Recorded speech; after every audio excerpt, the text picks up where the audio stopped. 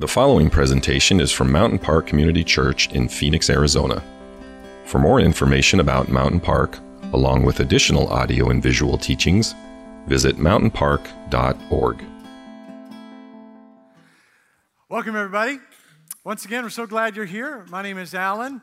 As David said, DV won last night, and I had to have the privilege of my oldest son is on the marching band, and we didn't get a chance to go to the state championship last night. My wife and I paid for the live streaming so we could watch it and set it all up in our living room and set up a video camera to record the TV so we could illegally record it.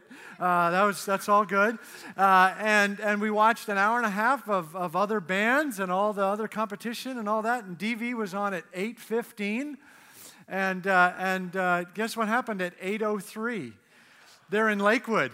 Boom, the power went out. And so there's some of you may have heard about that or been a part of that. And so we missed the whole thing, didn't know what happened until Gordon got home at midnight. And so anyway, you can count on, you cannot count on SRP like 1, 2, 3. But the reason we did that song, Count on Me, is that it connects with our verse for today, with our foundational verse for today, which is found in John chapter 13, verses 34 and 35, where Jesus says, "A new command I give you, love one another as I have loved you, so you must love one another. By this everyone will know that you are my disciples, if you love one another." In other words, you can count on me. That's what friends are supposed to be. Woo-hoo, hoo, hoo, hoo. That's kind of the driver here on that. Now, before I get to this, I want to address some incredible men and women that we have counted on for decades as a country. As we continue to celebrate Veterans Day this weekend, I would like to celebrate and acknowledge those of you who are veterans. Hopefully you noticed the banners in the lobby with a number of names of people that are connected to Mountain Park and have served or are serving in the military. If there's anything on there that is missed, let us know because we keep updating that banner list there. But I want to take a moment here as we head into prayer. If there are any of you here who have served in the military or are currently serving, would you stand so that we can celebrate and acknowledge you here today? Would you stand, please? God bless you. Now, if possible,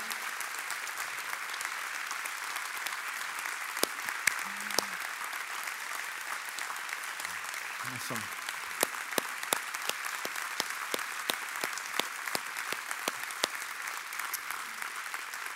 If possible, would you remain standing? And I'd like to invite family members of those who are standing, or perhaps a family member of someone who is serving. If you would stand too, because it's a sacrifice on your end too. So we want to pray for you and remember you today as well. Would you stand if you're a family member or someone who is serving? God bless you guys.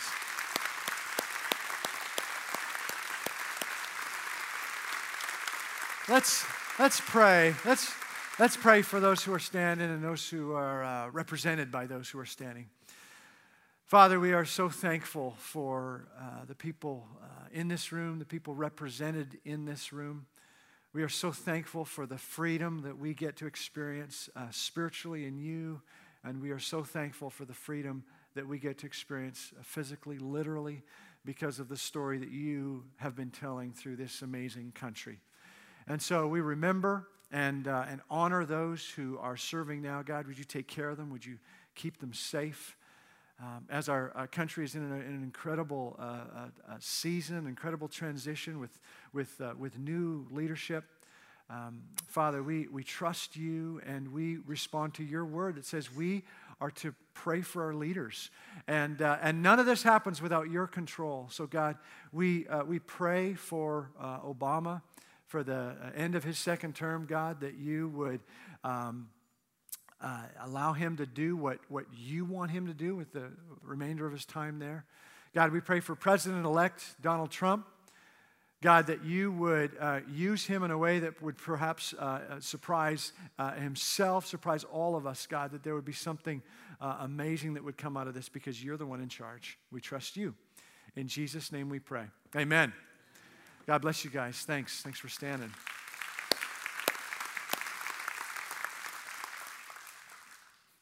Well, our foundational verse today is, again, from John chapter 13. And we have, as I said, it's just been an incredible transition of a week. What a zany week for us as a country. What better time for us to say, okay, what's our foundation? I mean, what is the root of this? What is our foundation as families, as a community, as a country?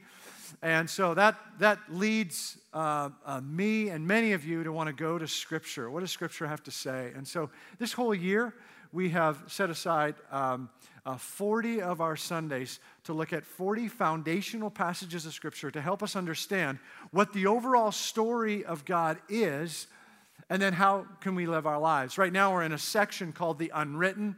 We've been looking at foundational verses that affect our journey here today. Not just what happened in the past, not just glimpses of what may happen in the future, but verses that impact us right here, right now. We looked at Jeremiah 29 and the verse that has to do with us right now and the plans that God has for us. We looked at a verse about us at work and us and our families. And last week we talked about us and our marriage relationship. Today we're talking about our relationship with one another. And Jesus says here in these verses, love one another. He's very clear here in these two verses. He says it 3 times. Love one another. So what we're going to do today is we're going to step back and take a look at the context of these words. Some of you perhaps are very familiar with these verses, as you are many of our foundational verses.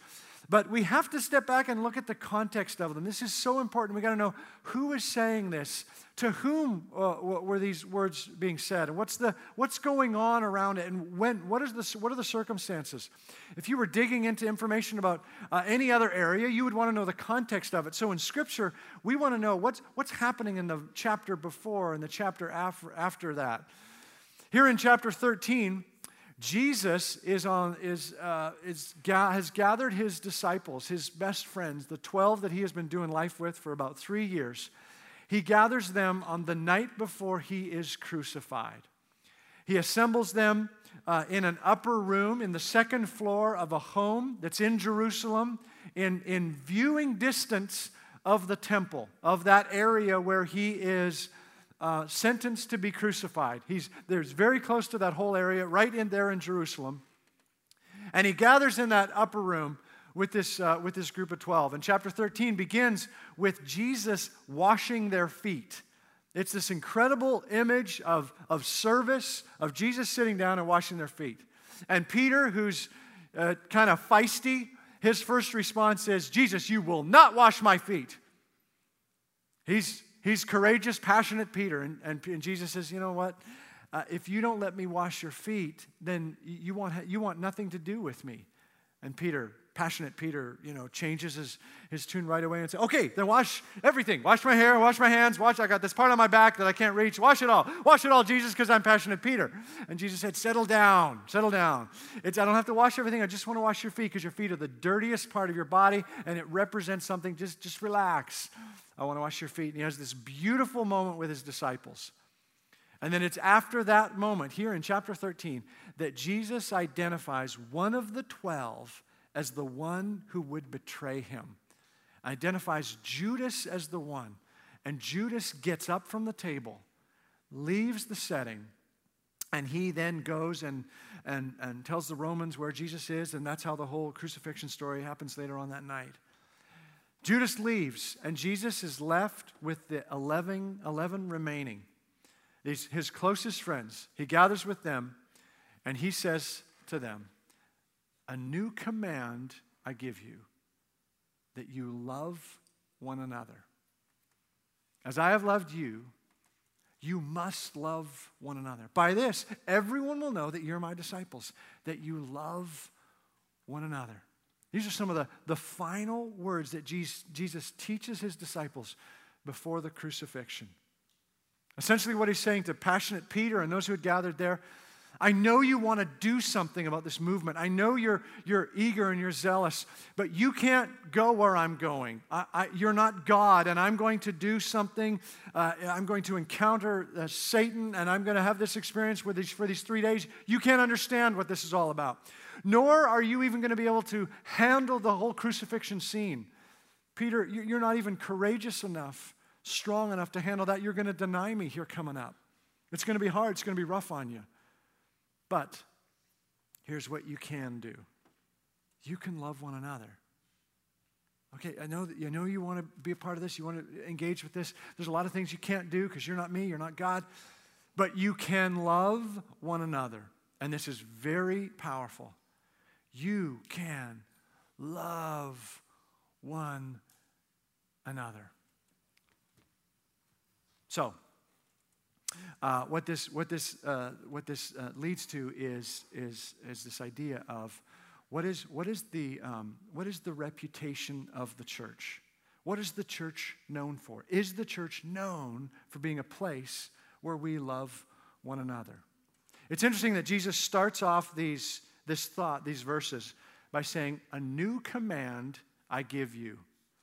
At first glance, you might think, well, that's not a new command. It's not a new idea whatsoever. You look into the Old Testament, and it's drenched with the idea of loving one another. The Ten Commandments are all about how to treat one another differently, different than the other cultures have been treating them. Love one another. In Leviticus, Moses says, love your neighbor as yourself. And Jesus echoes that himself when he summarizes all of the laws and the commandments of the New Testament. He says, love the Lord your God with all your heart, soul, mind, and strength. Love your neighbor as yourself. It seems like it's covered, but here's the new part that Jesus says here. It's the beginning of verse 35. He says, by this loving one another, everyone will know that you're my disciples. In other words, this command right here, the new part, is it's not about how you love other people in the community, how you love other people in your neighborhood, at work, and how you reach out to those who are not disciples, reach out to those who are not part of the church.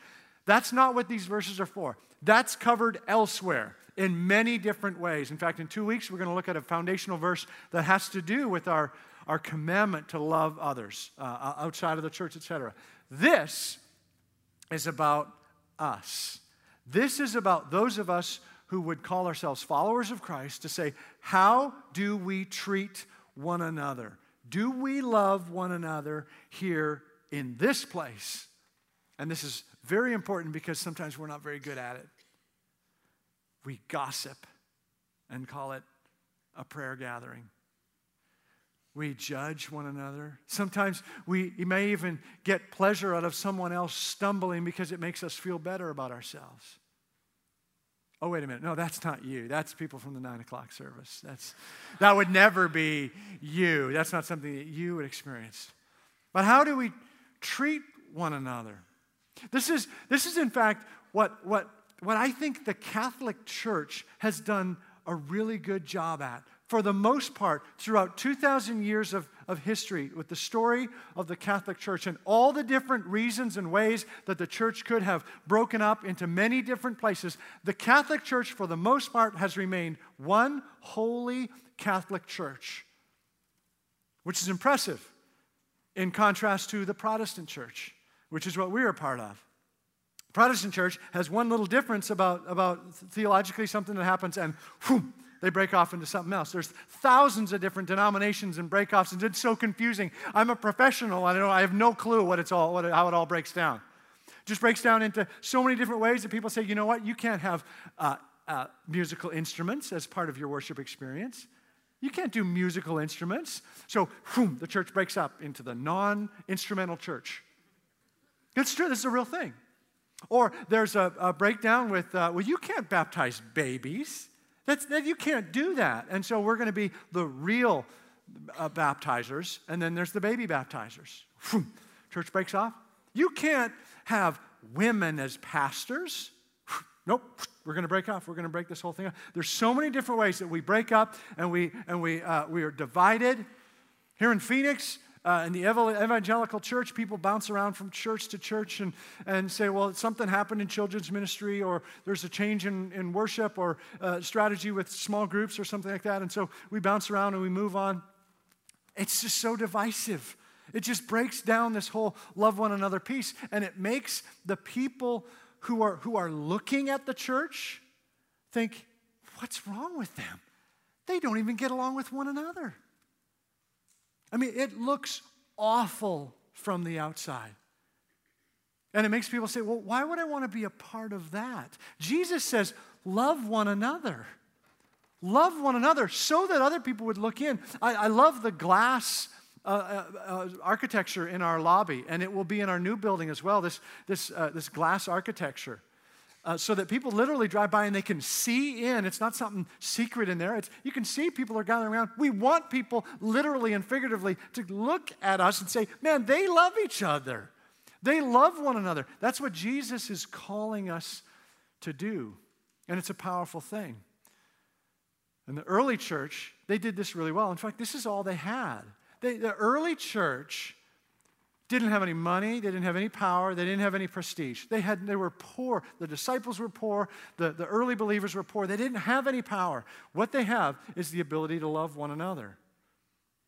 And so what they did is they cared for one another. They cared for the elderly, they cared for the sick, they took care of the dead, of those who had died. Instead of just making piles of dead in the city, and they would create disease and stench and all that. It was the Christians who were saying, you know what? We're going to show respect to these bodies, etc. We're going to do something that the government of Rome was not able to do. They were loving one another in profound ways, and people noticed, and Rome noticed. This was a huge part of the transformation in that area at that time that led to Rome, with the mighty Rome, being turned around, that eventually became the center of the Christian church. It's just this amazing transformation. It happened because they were loving one another. So it leads us to a very important question. What are we known for? What are Christians known for? I think Jesus has a great reputation. In general, around the world, a number of different people, we have conversations. People may question whether Jesus is God, Jesus is Lord or not. But in general, Jesus has a great reputation. He was very loving, he was very wise, he was very compassionate. Jesus is known for great things in general. The Christian church, however, is not always known for great things. The Christian church has done amazing things throughout human history, but has also made a whole lot of mistakes. There was a study made by the Barna Group a number of years ago that wanted to find out what is the reputation of the church among those who are unchurched, who are not a part of the church. And a number of awful things rose to the top, that the church is hypocritical, the church is judgmental, the church is too political, the church is anti-homosexual. And so to be known for these things, that's what so many just look in and say, why would I want to be a part of that? Jesus is clear in saying, love one another. Love one another. What is Mountain Park known as? How is Mountain Park known here in this community? Jesus wants us to be known for loving one another. That people will know that we are his disciples because we love one another. People will know we're part of the Christian church because we love one another. People will know that we're part of Bridgeway Community Church or Foothills Baptist Church or Mountain Park Community Church because of how we treat one another. It's a very powerful thing. Imagine with me, if you will, that you are an owner of a restaurant. That just happened. You own a restaurant, and you love your restaurant. You believe very deeply in your restaurant. You want people to come to your restaurant, not just because it's a financial thing. You think it's an important part of our community. You want people to come to your restaurant. Is it more important for you to serve great food or to have a great sign? If you're starting a restaurant, is it more important to say, yeah, maybe people don't know where we are, but once they get here, it's going to be a great experience? Or is it more important to say, we got to get them in the door. We have to have a big sign that they cannot miss. look here, go here. Everyone knows where this big sign is. Which one would be more important to you? Let me give you a couple examples. So a few weeks back, my family and I got to go to New York for fall break, and it was kind of a hope for us to be able to do that at some point, and we did that. It was fantastic. We had a great time. And there was this restaurant near our hotel called the Carnegie Deli. Anybody heard of the Carnegie Deli? Okay, yeah, see? I was born under a rock because I had never heard of it, but a number of you have seen it. The Carnegie Deli is kind of a hole in the wall. I mean, it's just this tiny little place, not a big flashy sign, but every day we would walk by, drive by, or whatever, and there is a line coming out of the Carnegie Deli going all the way down the street. Every day for lunch and for dinner, it would be right in front of a bunch of other delis. So other delis are just kind of looking through the window at this line of people who are waiting for a long time to get into the Carnegie Deli. Why? Because once you get in, you could order one of these sandwiches. It looks like this. Yeah. That's made in America right there. That is so beautiful. That is corned beef stacked so high. It costs $30 for a sandwich. $30 for a sandwich at this little dive of a deli. And so we bought 2 for our family and just pounced on them like wolves. I mean, just kind of rah, rah, rah, rah, rah, and just was ripping meat all over. Meat was flying around. It was just fantastic. It's great food. It's great food. Now, contrast that with me, if you will, to the food carts in New York. Now, what I'm trying to contrast is serve great food versus having a great sign. The food carts, they don't have a big old sign, but they certainly have a shtick, right? I mean, everyone watching TV, watching movies, you're aware of the hot dog carts, the food carts in New York. And before we left, we were told by many experts, you gotta eat food from the food carts. You gotta eat food from the food carts. And so let me just tell you from my very small experience in New York, no, you don't. I'm just saying. It's just an opinion, but I'm just saying, no, you don't. We were getting onto the ferry to go to see the Statue of Liberty, and it was around lunchtime, and so we went to a halal food cart there, and so for $13, I had my styrofoam plate there, and they took a clump of lettuce and a clump of rice. And then they took what looked like a hamburger patty and then chopped it up on the grill, put a little seasoning on it, and called it lamb. And then they put that on the thing and then put a little bit of sauce on there and then charged me $13. It was disgusting. I mean, it was just barely edible, this thing. And I know some of you are going to come up to me afterwards and say, well, you should have gone to 14th Street because that's where the great ones are. I know I probably missed out. But my experience with the food cart is that it was nowhere close. It was nowhere close. So, if you were doing a restaurant, I would say, I'm no expert on restaurant building, but I would say serve great food. Don't just have a great big sign.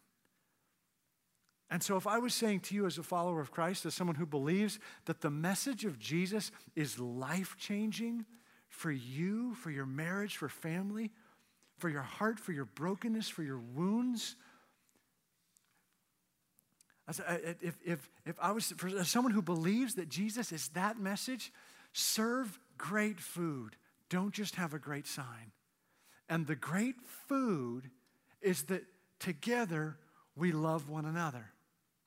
We love one another so that the people who are looking from the outside, the hurting, lost, broken people, whatever, who are looking for some way to fill a hole in their heart, can see they love one another. That's what I want to be a part of. That's what I want to be a part of. This is relevant for us as a church because right now we're building a huge sign on the corner of 48th Street and Fry. A huge sign on there, and it's very visible, and people are talking about it, and people know about our new church building over there in that corner, and it is going to be a beautiful building, and I'm excited, and we're on the second floor now. We're building the second floor, and it's good, and God is doing great things, and I can't wait, and it's very exciting, and you're faithful, and it's going to be a great journey, but it'll mean nothing if we move into that place and we don't continue to love one another. Anybody who's drawn into, wants to experience more of the love and the light of Jesus Christ, if they come in and they see us divisive, fighting with one another, why would they stay? All of it, that big old beautiful building, it means nothing if we don't come into that place loving one another. Loving one another. Now, the way we do that is what around here we call it connect. The way we do it, the way we love one another is we connect with one another. And I believe that is a core desire for us. As a core desire for all of us, inside, outside the church, we want to be connected. And you can't get that. You can't get that connection with other people by many of the cyber relationships that are so much a part of our lives right now. You can't get that by going online or watching Joel Osteen on TV. I mean, we can get way better messages from all over the country and than what happens here in this place. Absolutely. You can go to, you can do Facebook multiple hours a day and be so aware of so many people in so many parts of the world and do all that. But it's not going to have you connect with people the way it happens in a body when we gather as a church. You can do Insta chat and or whatever, and you can do all that stuff and kind of fully engage. I'm so hip. You can fully engage with that. But what we're not going to get out of that is this need for us to love one another. We view our target as those who are distracted, because life is so busy, or disinterested, just driving right by, not even knowing our need for Jesus. And oftentimes that's many of us. We're distracted and disinterested. And the distracted and disinterested have a built-in desire to connect, just like you and me. A desire to connect one another. That's what this love one another piece happens. That's what's so powerful. So powerful about this deal. The people don't want to be impressed by you as much as we think they want to be impressed. You know what I mean? That it's kind of the Ahwatukee way to sometimes to do relationships, to invite people over and come to my beautiful house because I have this incredible spread of food and I have this incredible set of drinks and the whole thing is ready to go and I'm going to amaze you when you come because I've set it up and I have it all ready. People are sometimes more intimidated by that. That people don't want perfection. They want humility. I mean, this chapter starts off with Jesus washing the feet of his disciples. And Peter at first is uncomfortable with that because that's not what kings do. And Jesus says, I'm going to teach you to connect and serve and love one another in a way that you've never seen before. People don't want to be impressed. They want to be connected. They want to connect with you. It's again, it's what we call around here, it's what we call connect. And we've actually done an overhaul of our language and our staff structure here. I'm going to walk it out in greater detail next year, but we're really centering our whole deal around 3 words. Again, our staffing and all that is around 3 words: celebrate, connect, and realize. Celebrate God's story. We got to know what the story is and who Jesus is. Connect with one another and realize your role in God's story. That our mission is taking the distracted and disinterested to realize their role in God's story. And we can't do that. We can't fulfill all that God has created for you to do at your work, at home, in your marriage. We can't do all of that stuff unless we're connecting with one another. That's the beauty of gathering and being connected and having these relationships. We can't do that if we're not loving one another. Had a great example of this, of a way that the people in our children's ministry loved on a little boy that had an impact on that boy's family. I learned about it a few weeks back. And so we captured the story from the parents on video. We wanted to share it with you here this morning. Check this out. My name is John Seaman. This is my wife, Jennifer. We've been married for, she says, about 11 years. And we've been coming to Mountain Park consistently since April. We have 2 great children. Madeline, my daughter, is in 4th grade, and Ashton, my son, is in 1st grade. I'm Ashton. I am in 1st grade. Ashton has been a unique child since he was born. He was born premature and has had a couple of medical issues. Most recently, he was diagnosed with apraxia and a stutter. Our great speech therapist at our school has been working with him pretty consistently on that. But it's posed a lot of challenges for him. Knowing him, knowing his mannerisms, his speech patterns, it can still be pretty hard to understand him sometimes. And he knows that. It's rough because you can see it in his frustration. You can see when he gets upset. You can see when he just quits. And as a parent, you do anything to make them more successful. And it's sad when you're the parent and you can't solve those problems. You can't make them better. It's been Ashton's typical pattern to not want to go to children's service. He has grown up going to adult services no matter which church we've been attending. However, Mountain Park seemed to be a little different. The first 2 times, there was a bribe, a small bribe to get him to go in. Then it's like a light bulb went off and he started really enjoying going. There was no more battle to get him to go in. One morning, Miss Kimberly stopped me and she said, Ashton led worship. He raised his hand and he answered a bunch of questions. And I said, are you sure you have the right kid? And she said, yes. He got up and he told me, Mom, I was on the stage, and Mom, I knew all the questions to the story. And you have to understand that to have a kid who didn't want to go and who struggles to communicate with people and be understood and fears human interaction, to hear the words, your child led worship. I didn't know how to react. I cried. We didn't expect him to break out and really stand out in class. And at school, that's occurring. He's still quiet, he's still shy, he still doesn't like it when the class gets loud. But at church, it's very, very different. His speech is still, he is doing better. He is getting more concise. He also is getting confidence. He also is shining. It's because they take that extra time to really tell the children how important they are and how special they are and how much they're loved. And now he loves going. He's dragging me by the hand to his classroom each Sunday morning. He's earning his Bible bucks and reading his Bible stories. And it seems to be a way for him to be successful, and successful in a group, and successful worshiping his way with his friends.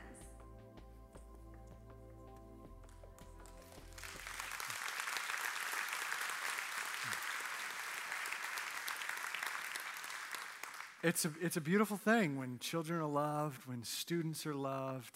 We need it. We all desire it when we love one another. It's a beautiful thing for us, and it's a beautiful thing when people observe that. It's really the church at its best. Let me give you another example. A little over 3 years ago, in September 2013, I had the very difficult honor of officiating the funeral of Sandy Hopkins. And many of you remember Sandy. She was on staff here in children's area, and she and her family have been part of our church for many, many, many, many years. And I, as an officiant for the funeral, I prepared my sermon like I do on a Sunday or on any wedding or funeral or whatever. I prepared my words to say, etc. And I got up and I welcomed everybody, and there was some music, and then we went into a time of open mic sharing. And a number of people, there were hundreds of people, the room was nearly full for the funeral, and a number of people would come up and share profound stories and thoughts and readings of poems, and it was just a profound experience, and it went on for quite some time. And when I was all done and it was time for me to come up and do my sermon, I just realized there was nothing more that needed to be said. There was nothing that I needed to say there, so I just got up and I prayed and dismissed everybody. I've never done that before. I've never just kind of, not done that piece, just kind of skipped that over. And I went into the lobby, and a number of people said, "Oh, Pastor, you did such a great job." I didn't do anything. I mean, and it's kind of this sobering reality that people really don't want to hear sermons. I mean, I think what they were most thrilled with is that I didn't give a sermon, which makes me have to do some self searching there, some soul searching there in terms of my calling. But it was interesting that this is such a profound experience, and for me, the moment that was the most profound for me personally was Sandy's brand new son-in-law, Casey, who got up and read a poem that he wrote. And it was an incredibly profound poem. And I caught him in the lobby afterwards, and I just said, thanks for sharing that. You are very gifted. That was an incredible moment for us as a church. Thank you so much. And he just looked at me, he put his hand on my shoulder, and he had tears in his eyes. He said, Alan, this is an incredible church. Here's a guy that has no connection with a church, has no real need for church or how that could be beneficial for his journey, etc.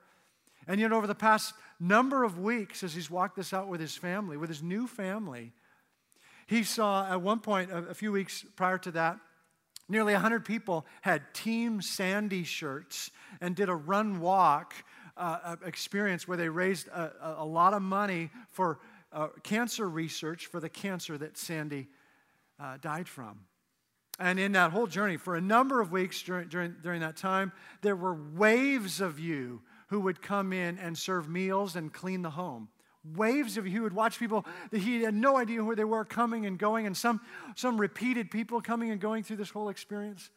And then after she died, there were about 100 luminaries that were made in our children's ministry, and a number of people who wrote messages of hope on paper bags, messages of memories of Sandy and celebration of Sandy's life, and 100 luminaries were distributed throughout her neighborhood. So as people were driving in at night and seeing these beautiful reminders of somebody tremendous has been lost from this community. And he just after watching all of that stuff, he just said, Alan, I've never seen a group of people love one another the way this church has. That's the church at its best. And that makes people who are desperately looking for Jesus to say, that's what I want to be a part of. That's what I want to be a part of. When we love one another instead of bicker against one another. And that doesn't happen unless you make it happen. It just doesn't happen unless we are a part of making this happen. You need to invite people over to your home, even if it's not perfect. Just invite people in. Just identify somebody and say, I want to get to know you. I want to learn your story. What a great question to ask anybody. Tell me your story. You need to be a part of what we call a role group, or some kind of group where you're connected with other people and having conversations that we don't normally have in life, spiritual conversations, about accountability conversations. You just need to be a part of something like that, even if other people in that group aren't perfect like you. You need to be open to the idea of serving somewhere, of identifying some portion of your day, of your week, where you are involved with the ministry of the church or a parachurch, some organization where you are serving people. You're serving in some area here or serving in some area locally with our missions opportunities, or going to Rocky Point or whatever, to serve, even if the timing of those things isn't perfect for you. Because the church can't love you if the church doesn't know you.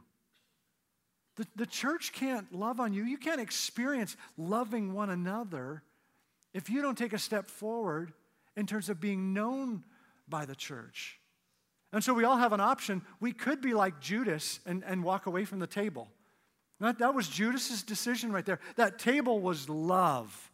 And Judas said, I'd rather have 30 shekels of silver. And he got up and he walked away. But with those who remained, with those who said, Jesus, I want to stay with you.